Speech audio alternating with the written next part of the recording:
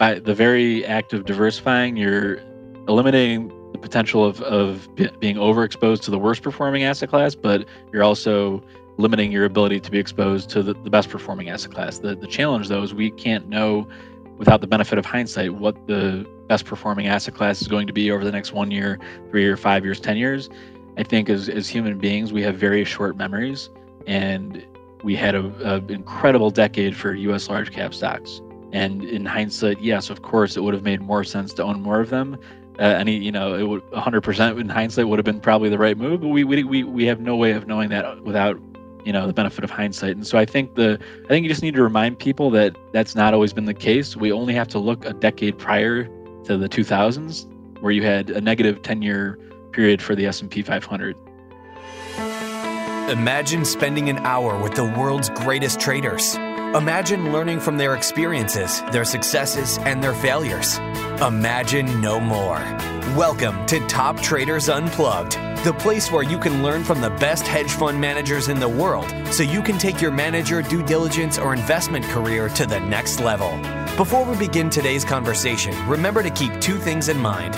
All the discussion we'll have about investment performance is about the past, and past performance does not guarantee or even infer anything about future performance. Also understand that there's a significant risk of financial loss with all investment strategies, and you need to request and understand the specific risks from the investment manager about their product before you make investment decisions. Here's your host, veteran hedge fund manager Niels Kaastrup Larsen.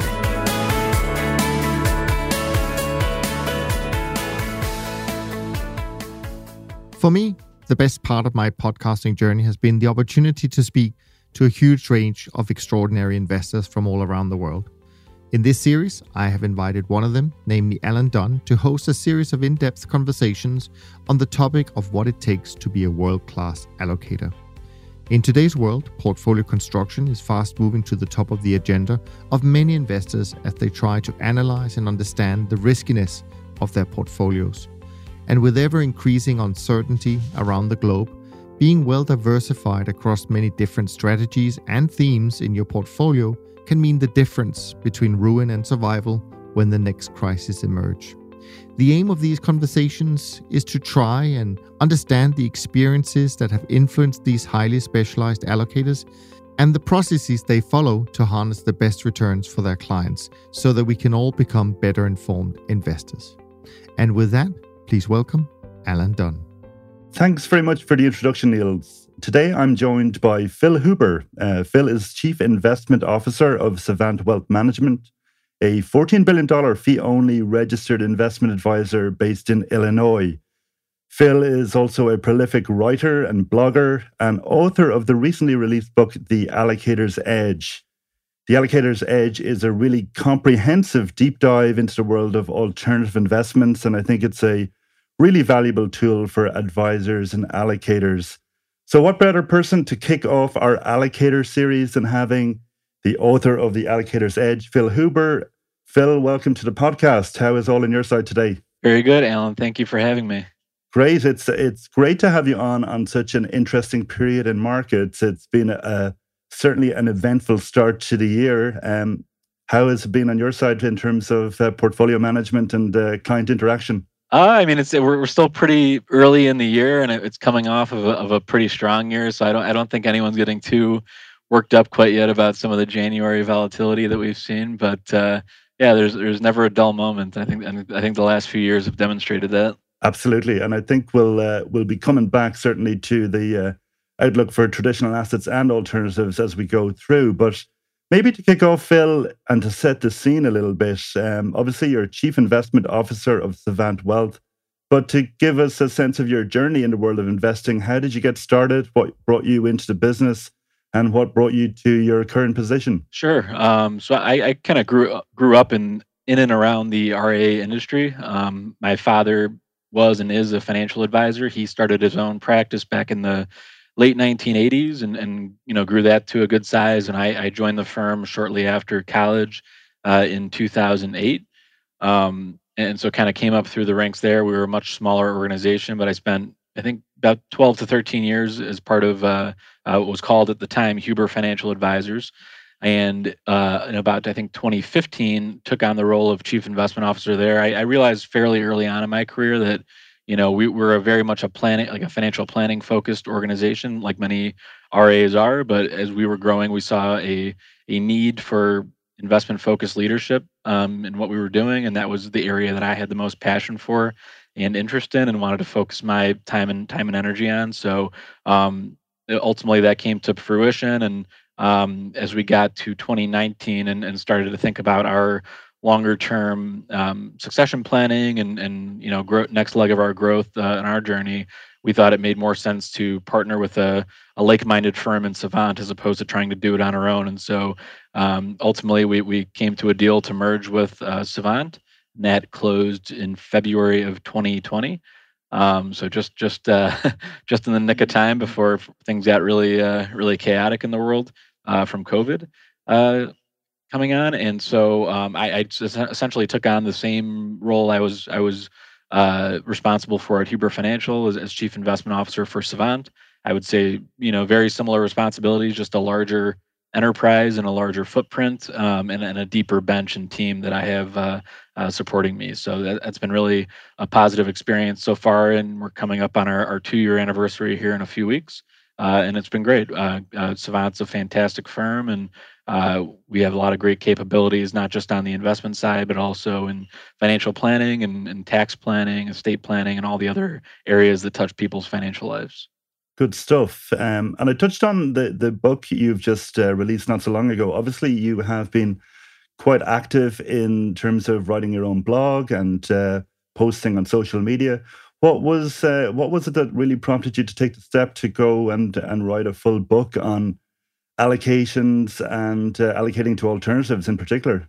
Yeah, I would say the activity of writing and blogging frequently online is ultimately what kind of led me to who became my publisher. So we started engaging in conversations several years ago, and really it was they're kind of gauging my interest in writing a book. And aside from being very flattered that they were interested in working with me, it was certainly a bucket list type item that I had always wanted to accomplish at some point. So it really became a function of the opportunity was there. What topic really excites me to write about and devote a good chunk of the next year or two to really work on and dive deep into. And it became apparent pretty quickly that topic would be alternative investments, just because we have, I would say, substantial allocations to alternatives, but it's not like all we do is alternative investing in our clients. Our portfolios have pretty strong representation from traditional asset classes as well.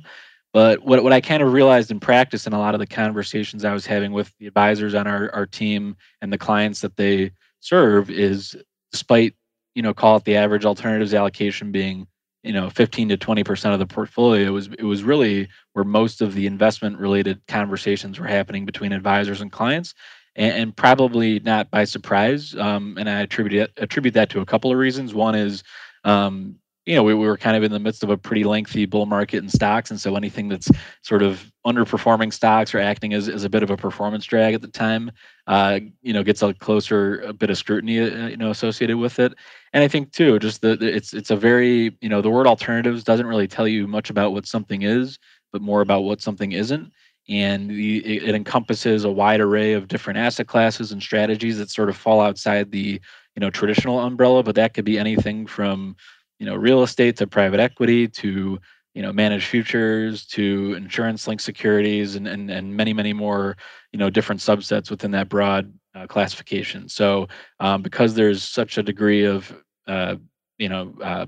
heterogeneous assets, it can become a little bit daunting, I think, not just for clients but for advisors as well, to try to decipher and set expectations appropriately for the things that go into that bucket.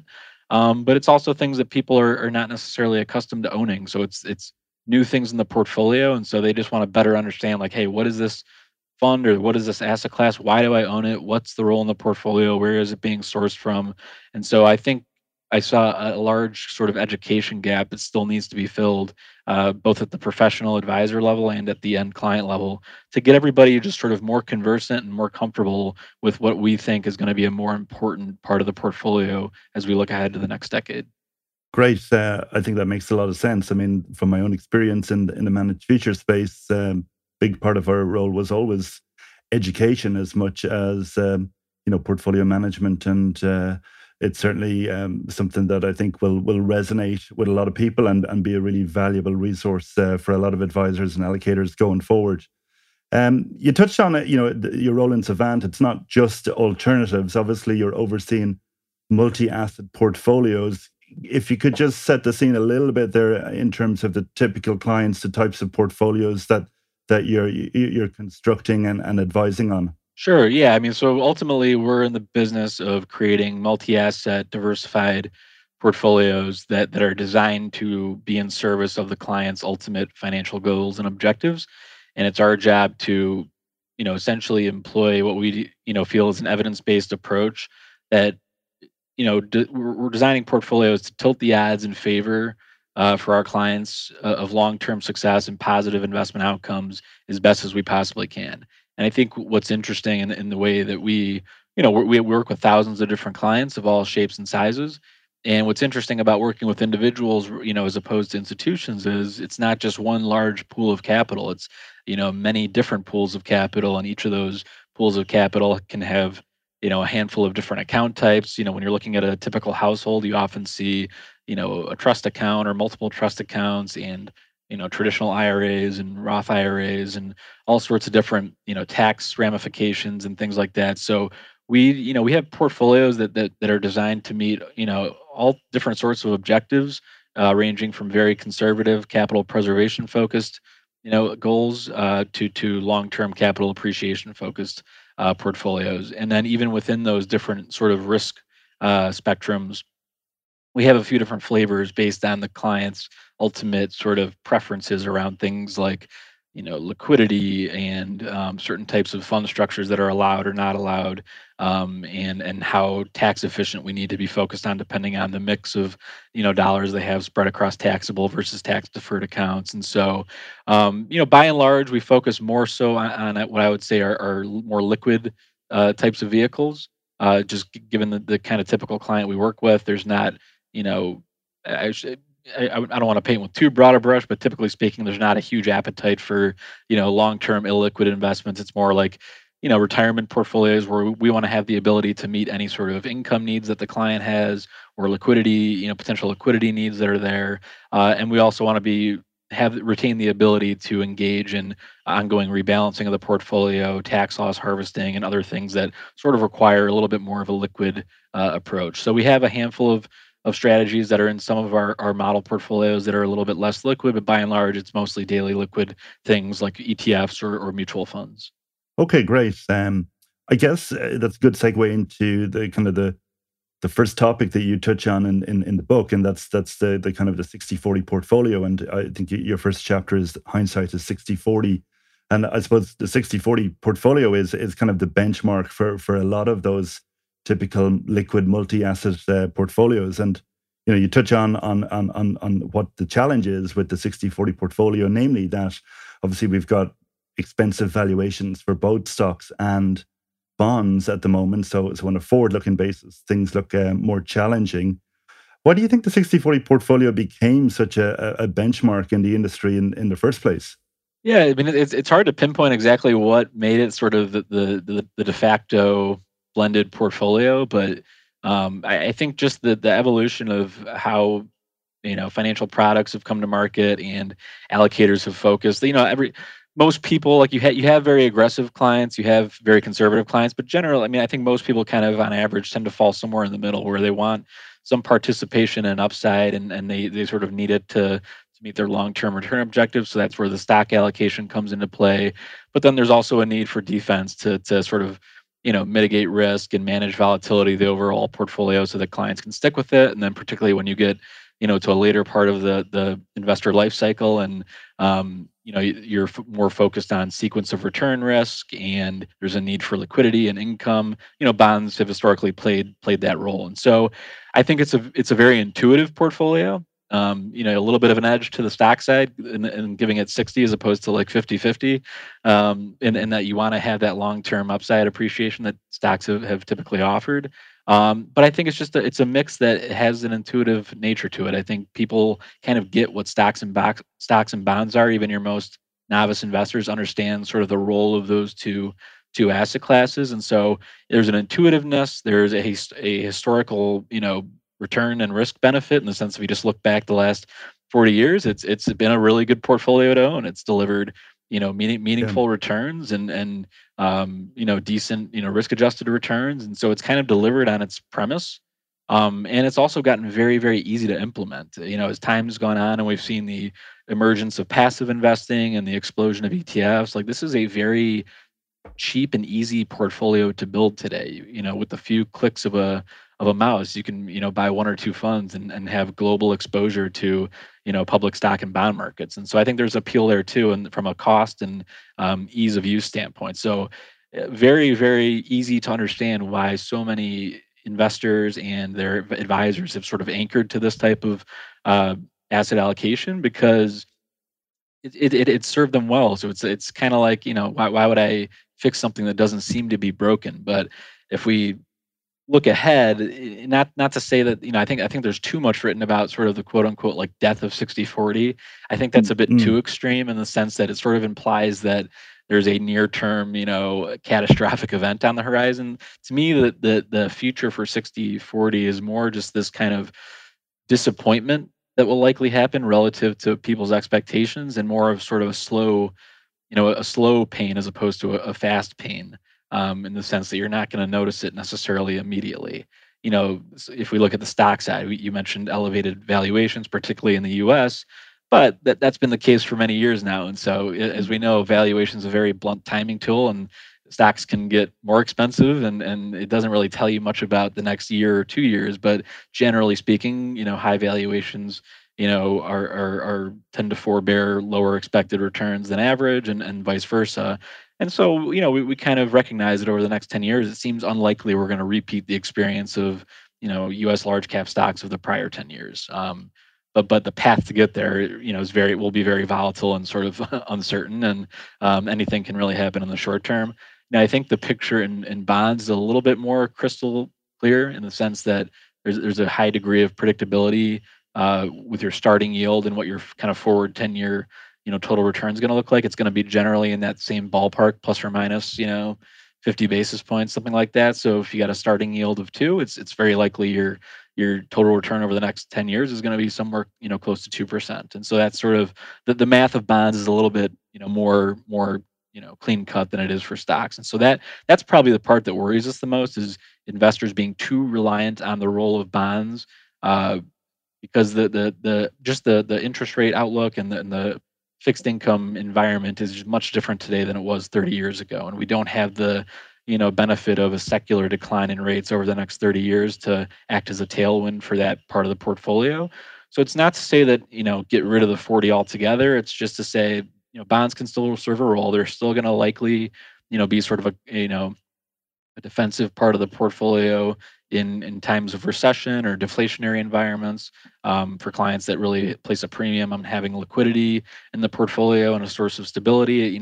High quality fixed incomes can still have a place, but we just think it needs to be sort of de-emphasized a little bit, and we need to open up the door to other types of diversifiers, knowing that the alternative to 60/40, having a low expected return outlook, is not necessarily okay, we'll just ramp up your stock risk and go from 60/40 to 80/20 or 100/0. That's not the right answer for most people either, because that entails a higher degree of volatility, that many people might not be able to stomach. And so I think, when you pair that outlook with the fact that more and more alternatives have come to market and are now more accessible to your average investor and your financial advisory type allocator, I think it just gives us a broader toolkit and a higher degree of raw materials that we have to build portfolios with. And so it's not as, we're not as limited as we might have been 20 years ago. There's other, asset classes and strategies we can access that we think improve diversification and improve the risk-adjusted return outlook for multi-asset portfolios.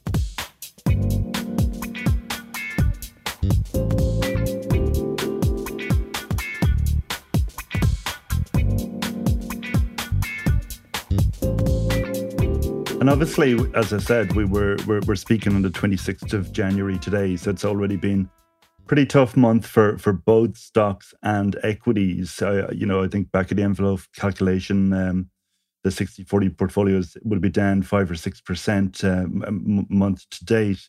And what we're seeing in the markets this month is a concern about, well, inflation has been a concern for a few months now, but that concern translating into concerns about a more aggressive tightening cycle from the Fed. I mean, do you have a sense, is this the start of the move, the change, the regime shift that people have been worried about for a long time, or is it too early to say? And do you specifically try and build in some kind of specific protection in the portfolios for rising rates and inflation, or is it just that you focus on being really diversified and having a robust portfolio? Yeah, I mean, it's tough to really pinpoint the timing of these, quote, regime shifts. You can get some head fakes along the way. We've had a few in prior years. So I'm not as good as reading the macro tea leaves as anybody else is over the short term. But it does seem like you could make a case that, again, rates didn't have too much further to fall. So even if rates kind of stay really, really low, that still gives you a pretty poor outlook for bonds over the next 10 years, even if rates kind of stagnate, which I think is probably actually a worse outcome for savers and investors. What you hope for is a sort of steady increase in rates as opposed to something more violent that derails financial markets. But inflation, I think, really surprised a lot of people last year. I think it's been stickier than people initially expected, and just when you see those kind of headline numbers, that are the biggest we've seen in many decades, I think certainly more than I've seen in my lifetime. And so I think it can sound off some alarm bells to folks, but I think also at the same time, probably unlikely we see a repeat of the 1970s in terms of the kind of decade long inflation, really, really high inflation type environment. I think some of that will subside, but I think there's also a strong case that inflation will be higher in the future to a degree than it has been in the prior 10 years.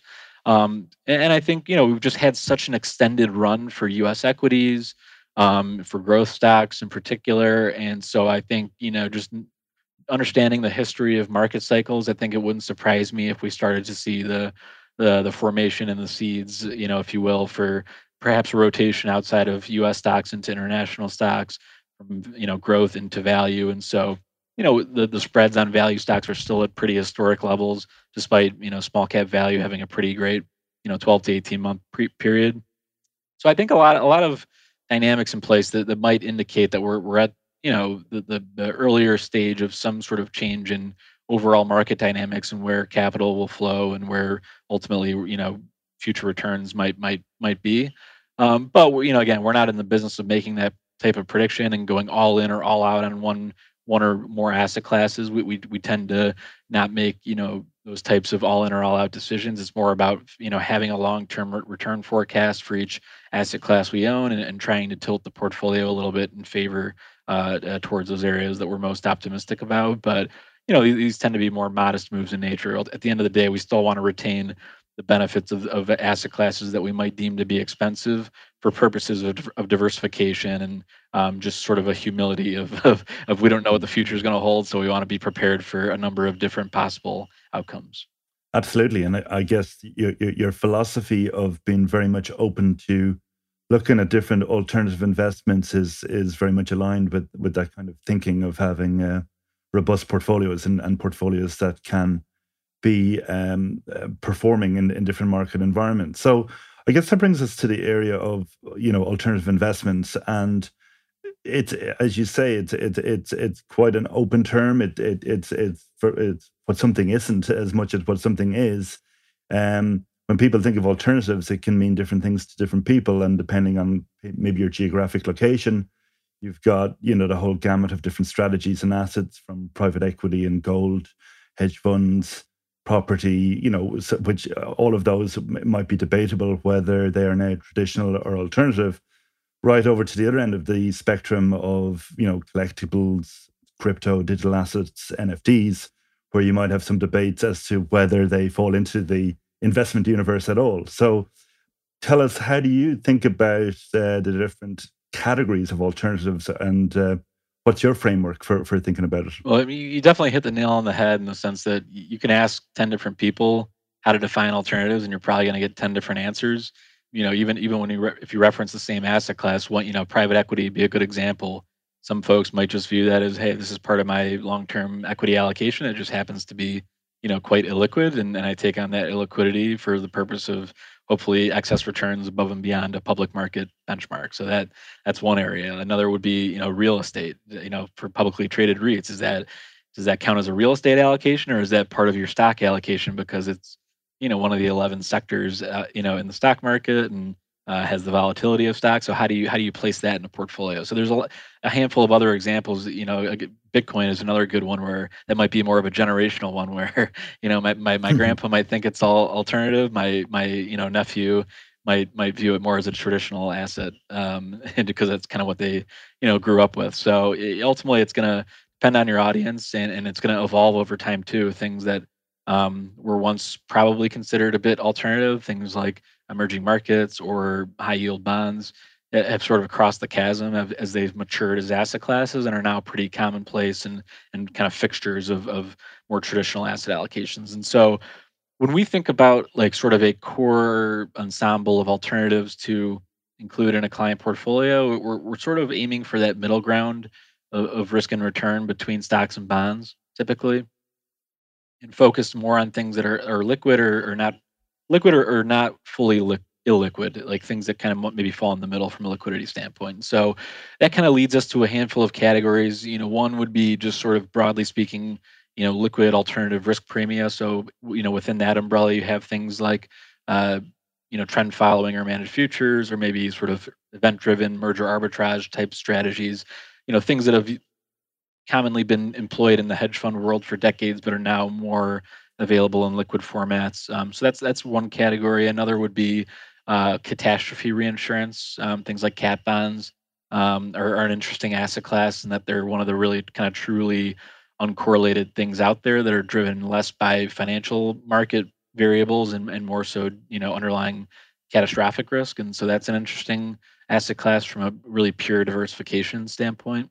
Um, and then there's, you get into areas of real assets. So things out, you've got real estate is the obvious one, but also infrastructure and timberland and farmland and other kind of cash flowing tangible asset classes that are sort of essential, to the functioning of society and the economy, and that have some degree of, direct or indirect inflation sensitivity, that can be complementary to traditional asset classes. And then a growing world of kind of private debt and private credit type of asset classes that probably offer, in our opinion, you obviously are taking on a little bit of illiquidity risk relative to things like high yield bonds, but we think that's a better risk reward trade off today versus the kind of where yields are at in public non-investment grade fixed income. It just yields have compressed a high degree there, and the correlations spike pretty high in stressed markets and equities, and so they don't really provide as much diversification as perhaps something like middle market direct lending might. So that those are probably the main buckets of where we tend to focus our time and energy, and in our typical alternatives mix that we have for clients. Outside of that, you reference things like private equity. I think private equity could have a role for some folks, but I think for the average client we work with, it's probably not a must-have asset class. And then you've got the more novel end of the spectrum, things like you mentioned, like crypto or collectibles, NFTs. And I think there's a lot of interesting applications potentially for these asset classes. I think the challenge is the sense that they are so new. Maybe not collectibles. Collectibles have been around for a while. I think what's more new with collectibles is the fractional nature in which they're being made available today, as opposed to having to go, like if you're talking about like a baseball card that might be worth $1 million, you might not need $1 million to go buy the physical card itself and put it into storage. You can participate in that asset via fractionalization. So there's a handful of kind of tech focused alternative platforms out there that are trying to take some of these larger value collectible asset categories and kind of break them down into more reasonable bite sizes for individual investors. So that's an interesting area. The challenge with that or with crypto is, again, there's no cash flow component. There's limited performance history. So there's not a lot for allocators to go on in terms of really having a framework for expected risk and return. I mean, I've seen a few proposed methodologies for valuing Bitcoin and Ethereum and other digital assets, but I think they're all still pretty, novel and maybe not proven nearly as much as, the the centuries worth of data we have for global stocks. And so it's just I think those will continue to evolve, and I think it's not to write them off. I think there could be a role for crypto for a number of investors that might have the stomach for the magnitudes higher volatility that comes with it, than stocks. If you kind of size it appropriately and rebalance it, it can, at least in its history so far, is acted somewhat diversifying. That being said, we're going off a 13-year history for the asset class, so we're looking at a teenager effectively. And so like any teenager, you can expect erratic behavior from time to time. And so it's again, I think we'd be silly to just extrapolate the last 10 to 12 years of Bitcoin's results to the next 10 to 12 years. But that at the same time, that doesn't mean we need to dismiss it as a potential monetary store of value type of asset that could have a role that displaces gold to a degree. So I think we want to, like, the things that are a bit more novel, and you want to pay attention to them, but maybe not lean too heavily into them. There could be room for them in more of a speculative part of a portfolio, but in terms of kind of a core alternatives allocation, kind of look to the things that have cash flow associated with them, that have a intuitive kind of risk-based or behavioral-based reason for why that return premium should exist, and something that's had a little bit more staying power, that's a bit more proven. Tend to be the things that we want to include in that allocation.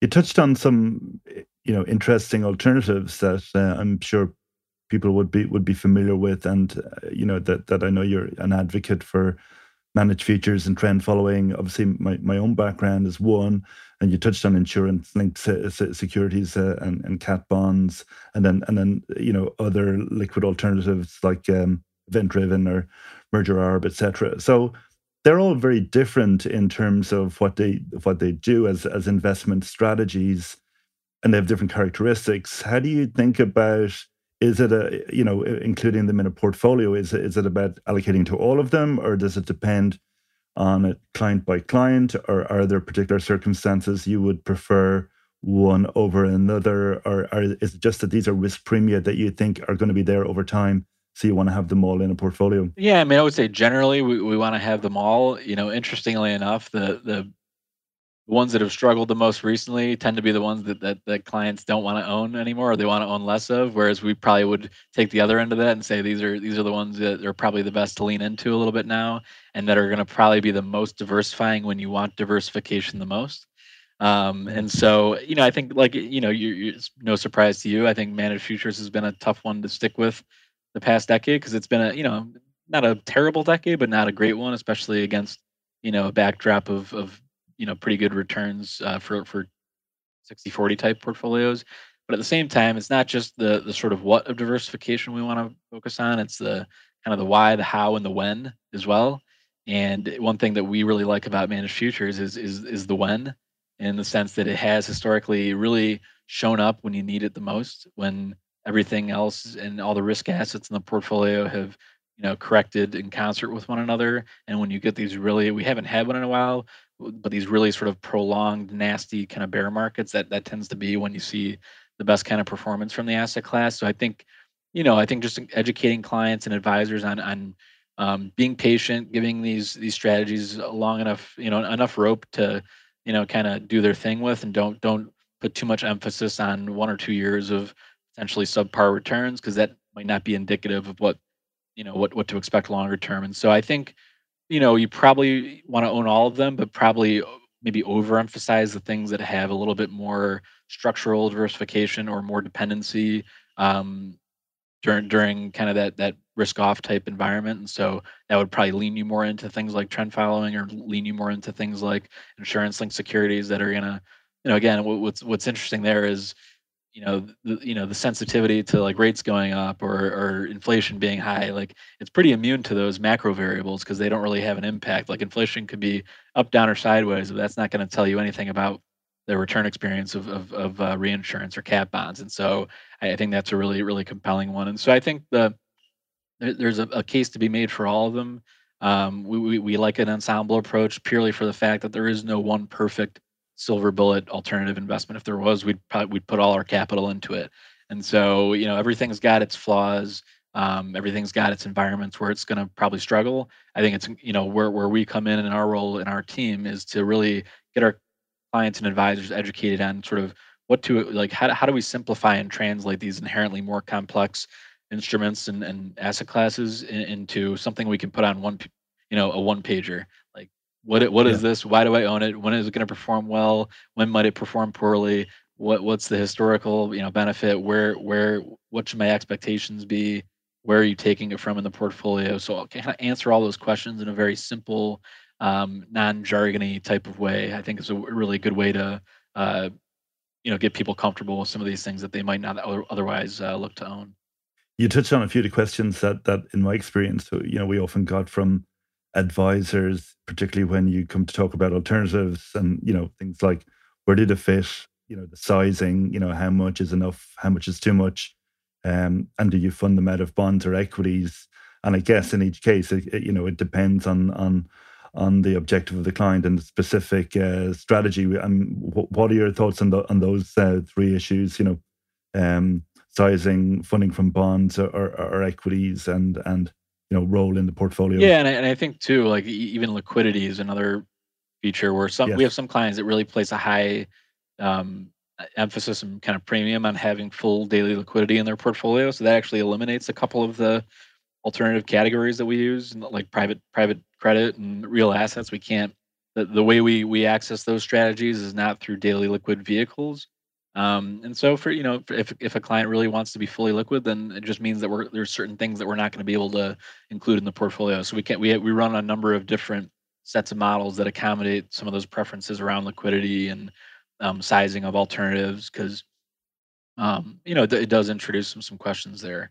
To your point on where to source it from and how to size it, I would say probably not. We typically take from both stocks and bonds. It might depend on which alternative you're talking about, but if you look at the collective, it's sourced partially from both parts of the traditional portfolio.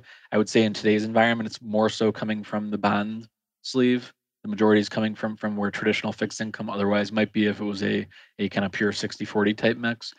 The sizing, I think there's no perfect answer on what your alternatives mix should be. It's really somewhere in between enough to matter and not too much that it's going to cause you to, abandon the portfolio at the worst possible time. Because by the more alternatives and line items you add, the more different you're going to look than your peers, and the more line items you have, the more likely it is that in any given short-term period, there's going to be one thing that sticks out as uh, seeming like it's not holding up its end of the bargain and it's not adding to the portfolio. So there's always the risk of, oh, I'm going to get rid of this now because it's not working, quote unquote, not working. So I think we need to be mindful of that as allocators and advisors, that our clients aren't professional investors. They're looking to learn from us, but at the same time that we need to educate and provide, reasonable expectations. And so I think we need, we might have a higher target that we want to get to on alts, but we also need to be mindful of the behavioral ramifications of those choices. So I think every RIA firm is going to find the right sweet spot that works for them. But I think at the same time too, if you're going to do like 3% in alternatives in your balanced portfolio, you might as well do zero. It's not going to Yeah. make a huge difference either way. So if you're only looking to sort of check a box, then I think you're almost doing yourself and your clients a disservice. It's either go zero or somewhere that's substantial enough where it's going to matter to the long term results of the portfolio. And I'm conscious, obviously, you have to explain all of this to your client who may not be, I guess in most cases are not, investment professionals. But at the same time, there's a lot of tools and techniques open to you in terms of how to construct portfolios and portfolio optimization, etc. Are they things that you find helpful or not? Or, if you were to plug all your, inputs, all your different alternative investments alongside traditional investments with a set of, return expectations and volatilities and a covariance variance matrix into an optimizer and see what it comes out with. Would that be a portfolio that you could go to a client and say, I'm happy to stand over this portfolio or not? I think it's helpful to go through that exercise periodically, just to sort of see what the output is. But at the same time, we probably need to be thoughtful about imposing some degree of constraints in what we how much we're willing to go plus or minus off of strategic targets to some of these areas. Because again, as we mentioned earlier, that you're if the portfolio looks too quote unquote like weird, it just might be a really challenging thing to stick with. And so I think certainly we want to have the expected risk and return attributes of all the asset classes we allocate to. We want them to be, informative of how we make allocation decisions, but not to the degree that we're making humongous bets in the portfolio either. So I think there's a delicate balance to be struck between, you know, making over and underweight decisions based on some of those portfolio optimization exercises, but at the same time, still having a reasonable enough amount of tracking error that these are portfolios that most investors can kind of hold through thick and thin. And to give us a sense, I mean, bringing it all together of the typical, obviously every client is different, every portfolio is different, but how much of it of an average portfolio, to the extent you can say average, would be in non-traditional or alternative assets and strategies in your experience? I would say probably in like the sort of 15 to 20% Okay. region is tends to be the average for us. Yeah, very good. Good stuff. Just shifting gears a little bit. Obviously, asset allocation and asset selection is pretty important, and most of the research would say asset allocation is the primary driver of portfolio performance over time. And in a lot of cases, you can get your exposures via beta products, via ETFs, etc. But in other instances, you have to actively select managers. And, obviously as an allocator, I had that challenge for the last number of years of grappling with choosing between managers. What do you think about the challenge of manager selection? Is that a different skill to asset allocation? Or are there particular things you have to be cognizant of, in terms of behavioral biases as you approach the manager selection decision? Yeah, I think manager selection is a hugely important activity that we perform with our research team and our investment committee. I think it'll vary by asset class. I think, as you mentioned, there's some asset classes where we just sort of want pure like beta exposure, so we're not necessarily hiring an active, stock picker, for example, for our U.S. large cap exposure. We just kind of want broad market exposure, and we want it very cheaply and tax efficiently as we possibly can. And so when you're looking at a handful of ETFs that by and large kind of do the same thing, there's not going to be as much variance there. And so it tends to make the decision making process a bit easier because you kind of know what areas to focus on of cost or, turnover, what have you. The degree to which we, spend time on the manager selection side tends to be the asset classes where, we lean a little bit more into an active approach. Some of that by choice, in the sense of just like fixed income is a good example where plenty of parts of fixed income that might be worth taking a passive approach, but there's other parts, maybe it's credit focused sectors, maybe it's municipal bonds where there's been a little bit higher degree of persistence and active outperformance, based on those categories characteristics. And so we might prefer to have an active manager there, but with the active management comes a higher, degree of dispersion across, your top and worst performers. And so, that's where when you are sort of stepping out there and taking an active approach in a certain asset class, the allocation decision might be right, but if you get the manager selection, really, really wrong, then that can, almost eliminate any of the allocation benefits that you might have had. And so there's some asset classes that aren't really that indexable. You can pretty much index anything and every corner of the stock and bond market that you might possibly want to. There's not that luxury and a number of alternative categories. So by default, you almost have to select an active approach to access some of these areas. And so I think it's really figuring out, do you want something that's more systematic versus discretionary? And in some areas, does it make sense to employ multiple managers as opposed to one, where there is a high degree of dispersion in the category, and you want to make sure that you're not exposing yourself too much to any sort of idiosyncratic process risk. And managed futures is actually one area that we think actually does lend itself quite well to a multi-manager vehicle or approach, because you do get from CTA to CTA, you do see a high degree of variability, a lot of different, there's a simplicity to trend following in concept, but in practice and in implementation, every manager is going to have their own differences in implementation and the markets they trade in and their look back periods and turnover and all these sorts of things. And so that, that can lead to very, very different outcomes depending on what their focus might be, a short-term trend follower versus a more long-term focused one, a more kind of macro focused manager versus a pure trend follower. You get a lot of dispersion there. So I think, if ultimately at the end of the day, you just want that sort of managed futures beta, if you will, you might be better off in a multi-manager type approach for that access. So that's one example of a handful where it might make sense to either do the multi-manager yourself, where you're allocating to a handful of individual funds, or through one vehicle that you're essentially outsourcing that manager selection decision to a third party. And so either way can work. I think for the average advisor who let's say we'll continue to use managed futures as an example.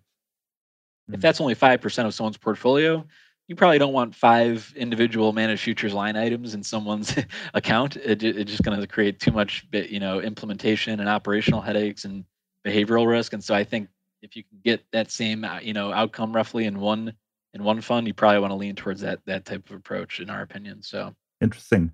And obviously, you've got the manager selection decision. An equally difficult one is, the scenario after you've had a manager in place for a number of years and performance hasn't been quite what your expectations were. Do you have, processes in place, or how do you approach that to decide, okay, this particular manager or strategy hasn't performed in line with expectations and we need to review and deselect that manager?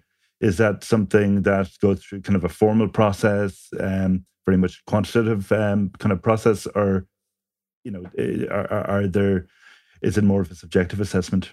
It's both. We have our investment committee has a quarterly review process we do for all the managers and funds that we use in our portfolios, to really try to measure quantitatively first and foremost, like, is anything sticking out? And we kind of use a traffic lights, system of green, yellow, red to identify like any yellow and reds that might need attention from us. But it's those quantitative outputs aren't they're not the hire fire decision. It's more like, hey, we might need to let's pay some attention to this and figure out what's driving this fund or this manager showing up on the list. But then ultimately, it's a little bit more of a qualitative assessment, some conversations with the manager. But we want to be very patient. Like if we're going through all the upfront diligence to get comfortable with someone's approach and process, and we know that there's going to be variability in returns. That's the nature of any active approach. So you have to understand going in, there's going to be a short-term period where you're going to look like you made a poor decision.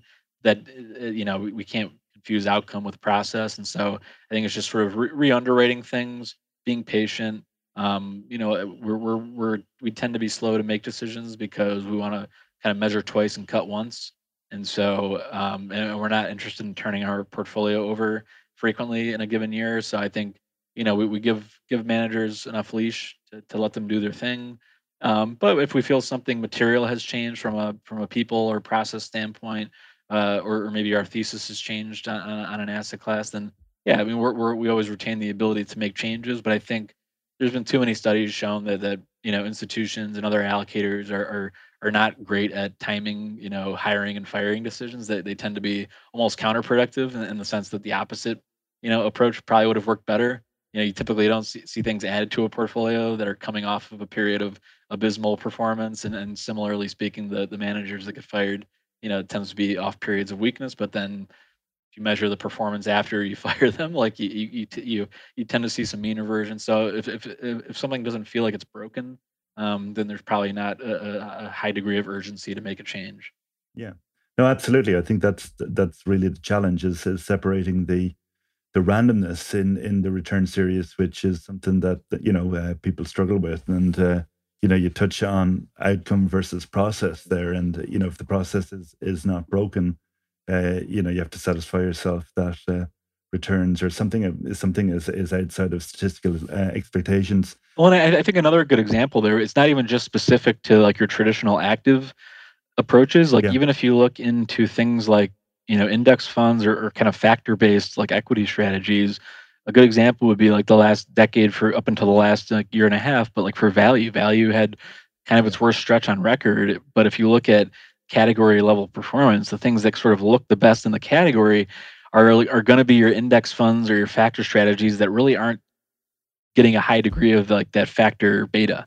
And maybe they're a little bit more vanilla in their construction, more market cap weighted, and more, they might have value in the name, but they're not giving you a high degree of exposure to the value factor. So, of course, when the value factor is extremely out of favor, those things are going to look better.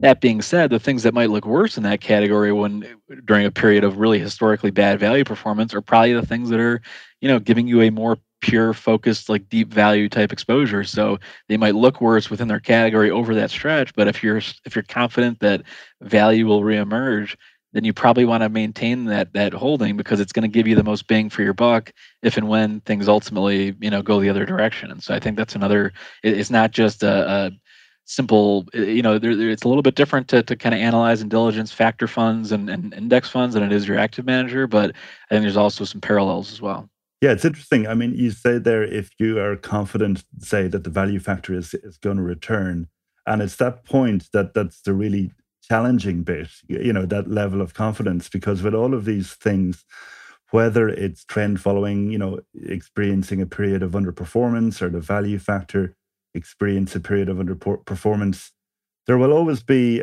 a narrative around why that's happening, and why maybe something in the world has changed to explain that. I'm not an expert on growth versus value, but there has been a narrative put forward. The world has changed. You have to be more growth focused, and equally there was the same narrative put forward as to why trend following had stopped working. And I think this is a good segue into another section in your book where you're talking about what it takes to kind of be a good allocator. And you mentioned a perspective from Michael Mauboussin, who had, that there was four edges in investing, analytical, informational, technical, and behavioral. And your point was that, well, the analytical, informational, and technical are gradually being eroding over time as people, get more sophisticated in their analysis, and, as data becomes more readily available. But it's the behavioral side where people can, and investors and allocators can differentiate themselves. So how do you cultivate that behavioral edge as an allocator? It's not easy. I don't think anyone's, we're even professional investors and allocators are still human beings. And so even though they might be more aware of, some of the common behavioral biases that affect investors, it doesn't mean we're any better at avoiding them. We might think that we are, but at the end of the day, I think we're all susceptible to them. I think, your temperament and behavior as an allocator and an investor is going to be a big determinant of your long-term success. And so I think, according to Michael Maubussin's framework there, I think that is the most important sort of edge that there can be, is behavioral. And I think it's the one that, as long as human nature is what it is, those that have the behavioral, wherewithal are going to be the ones that do the best. I think if you sort of take that framework and think about, well, what would an allocator look like, that has the highest odds of building portfolios designed for long-term outcomes and not just following the crowd. I think I came up with an acronym for it in the book, and I call it SHARP. Kind of fits with edge, a sharp edge. But to me, it has to be sensible. You need to be humble. You need to be autonomous in your thinking. You need to be resolute, and you need to be persevering. And so to me, those are the kind of 5 defining characteristics of if you want to focus your attention on, how to improve as an allocator. It's really trying to make sure that every way that you approach the portfolio design and construction process is trying to, just make sure you're being mindful of those 5 attributes in the decision making that you employ.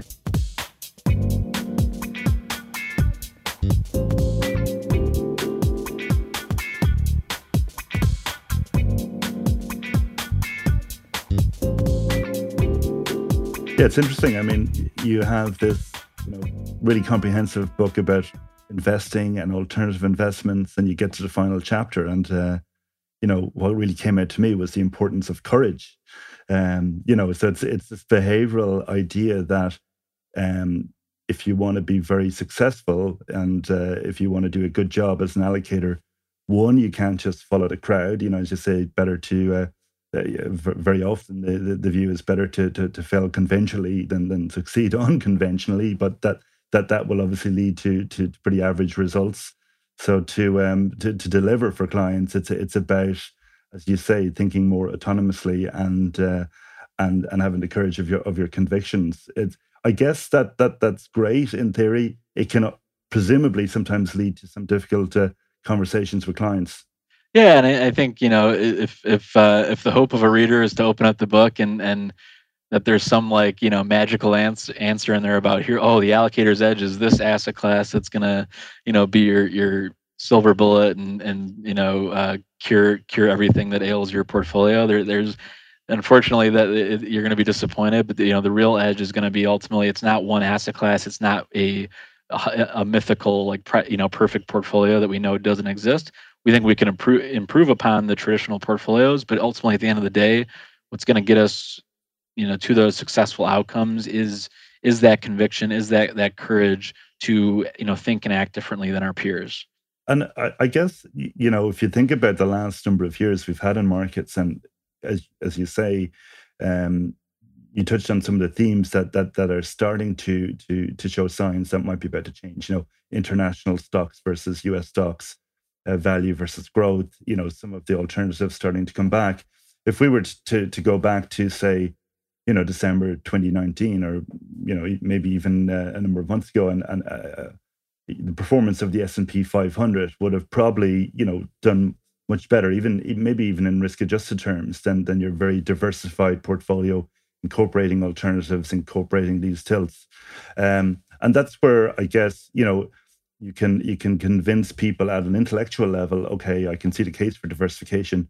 But when a concentrated portfolio of FANG stocks is massively outperforming, then I guess you have to go back to first principles with clients and explain everything bit by bit as to why they are invested in all of these different strategies. And for advisors out there and people advising clients on being diversified, any helpful tips about how to manage those conversations? It's not easy. I mean, my friend Brian Portnoy is fond of saying diversification means always having to say you're sorry.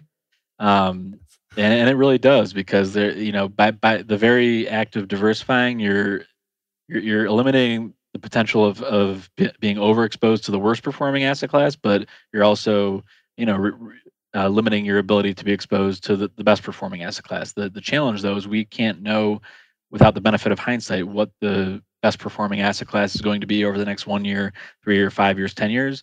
I think as human beings, we have very short memories, and we had an incredible decade for U.S. large cap stocks. And in hindsight, yes, of course, it would have made more sense to own more of them. It would 100% in hindsight would have been probably the right move, but we have no way of knowing that without the benefit of hindsight. And so I think you just need to remind people that that's not always been the case. We only have to look a decade prior to the 2000s, where you had a negative 10-year period for the S&P 500. So it is not I think the challenge is that when the best performing thing is the index that people get reminded of or kind of thrown in their face every single day, it's the first thing you see on CNBC or in the financial media. Like, everyone knows what the S&P 500 is. So I think that's made it harder. Had it been like emerging market stocks that had had the same stretch of performance over the past 12 years, I don't think there would be any clients that are saying, "Oh, I want to put 100% of my portfolio in emerging markets." They might want to say, "Hey, should I be owning more of this?" But it's a little bit of a different dynamic, and it just so happens that the thing that's been the best place to be is what people are most familiar with and kind of comfortable with. So I think that's what has made this kind of last sort of market environment so challenging for diversified allocators. But I think just kind of bring people back to other historical periods where that it wasn't such a pretty picture. And I think it's helpful to remind people, because we get so caught up in recency bias that we extrapolate it to the future. And so we need to just examine other time periods where there has been a benefit to being diversified. And at the end of the day, you still, many of our clients, like their biggest holding is still U.S. stocks. It has been, just because it's a huge, it's the biggest stock market in the world, and a lot of our clients are tilted towards stocks. So it's not like you've missed out on the returns. It's just that we'd be doing you a disservice if we were making such concentrated bets in our portfolio that we were overexposing you to the potential downside, because it can and will manifest at some point and that's not our job to to make those calls for you. Our job's to work as your fiduciary and try to do everything we can to improve the odds of your long-term success. I think you said you started your career in 2008 in your dad's firm. I mean, was that, that experience of being in the markets and that being your first year in the markets, do you think that has had a big impact on your mindset in terms of the need for diversification? And if somebody had started, maybe a little later, that they mightn't have had that mindset? Probably, yeah. I mean, I was still very, green and kind of learning the ropes of the business. So, it was all, pretty scary at the time because I didn't really know what was happening. Like, nobody really knew, but like for not really having that sort of financial, acumen that I have today, it was a little, more just like kind of eye opening, and it was certainly, learning. It was a great learning experience, if nothing else. Fortunately, I didn't have a lot of actual dollars at risk at that point, just because I didn't have like two nickels to rub together at that point. So, despite my 401k balance being down, by half, from a dollar standpoint, it wasn't as painful. But I think that has been informative to my thinking about diversification, and that I saw the impact that it had on the behavior and kind of worst fears of our clients. And as much as our advisory team did a fantastic job throughout that crisis period to keep people in their seats and keep them focused on the long term, and you know get them to the other side of it, knowing that this too shall pass. There's always going to be some outliers, and you did see some people make some really sort of irreversible decisions. Those folks that kind of tap out at the absolute worst time, like right near the bottom, and then they're going to be scared from getting back in for years. And so when those are sort of irreversible financial decisions, and that's what really struck me as why there is such a need for diversification and for balance in a portfolio, because you can have these really extreme environments that bring out our worst tendencies and decision making abilities, and that the last thing we want to do is see all someone's hard work throughout their life and their career that's meant to support their retirement and all their other financial goals, if they're going to fall short of that because they were too overexposed to one asset class and couldn't hang on to the portfolio. Then I think it just really kind of reminded me that risk management is such a key input to what we should be doing for clients. You still want to have that long-term appreciation and growth of a portfolio, but you need to manage risk as well. Good stuff. Before we wrap up, it'd be great to get some perspective for you for would-be asset allocators, for people starting off, or for people who want to get better at asset allocation and alternatives. Any advice you have to offer in terms of things to read, things to do, any books or people to follow that you think would be very helpful for somebody looking to develop their expertise in asset allocation? Yeah, I mean, I would say the book that's been most useful to me and that I go back to from time and time again it's a pretty thick and dense book, but it really was eye-opening for me in many ways. It's a book called Expected Returns by a gentleman named Antti Ilmanen, who's now at AQR. To me, that's been the most influential book in terms of my thinking about portfolio construction and asset allocation, and really was kind of the aha moment for me in a lot of ways when it comes to diversifying outside of traditional portfolios. Outside of that, I would not to give my book a shameless plug, but I will make a note that because of the length of the book, there's only so deep I can go into some of these areas.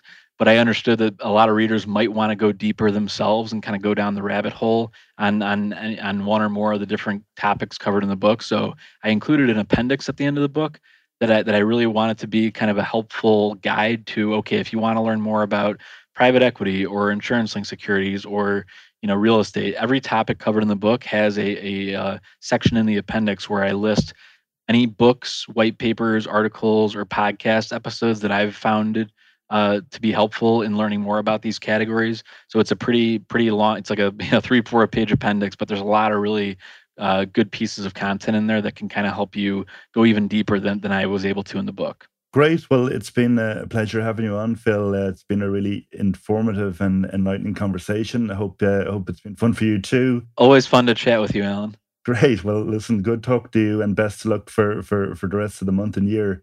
So with that, I'll hand it back to Niels.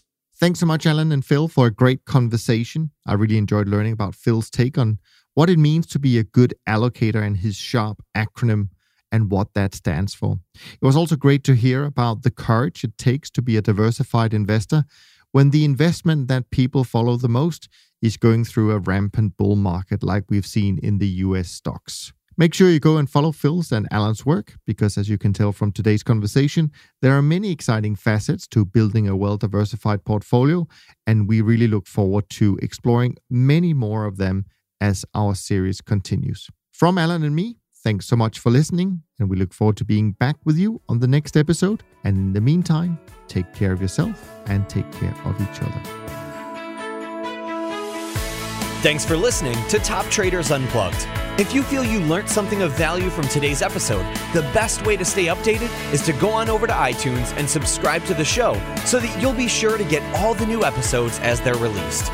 We have some amazing guests lined up for you, and to ensure our show continues to grow, please leave us an honest rating and review in iTunes. It only takes a minute, and it's the best way to show us you love the podcast. We'll see you next time on Top Traders Unplugged.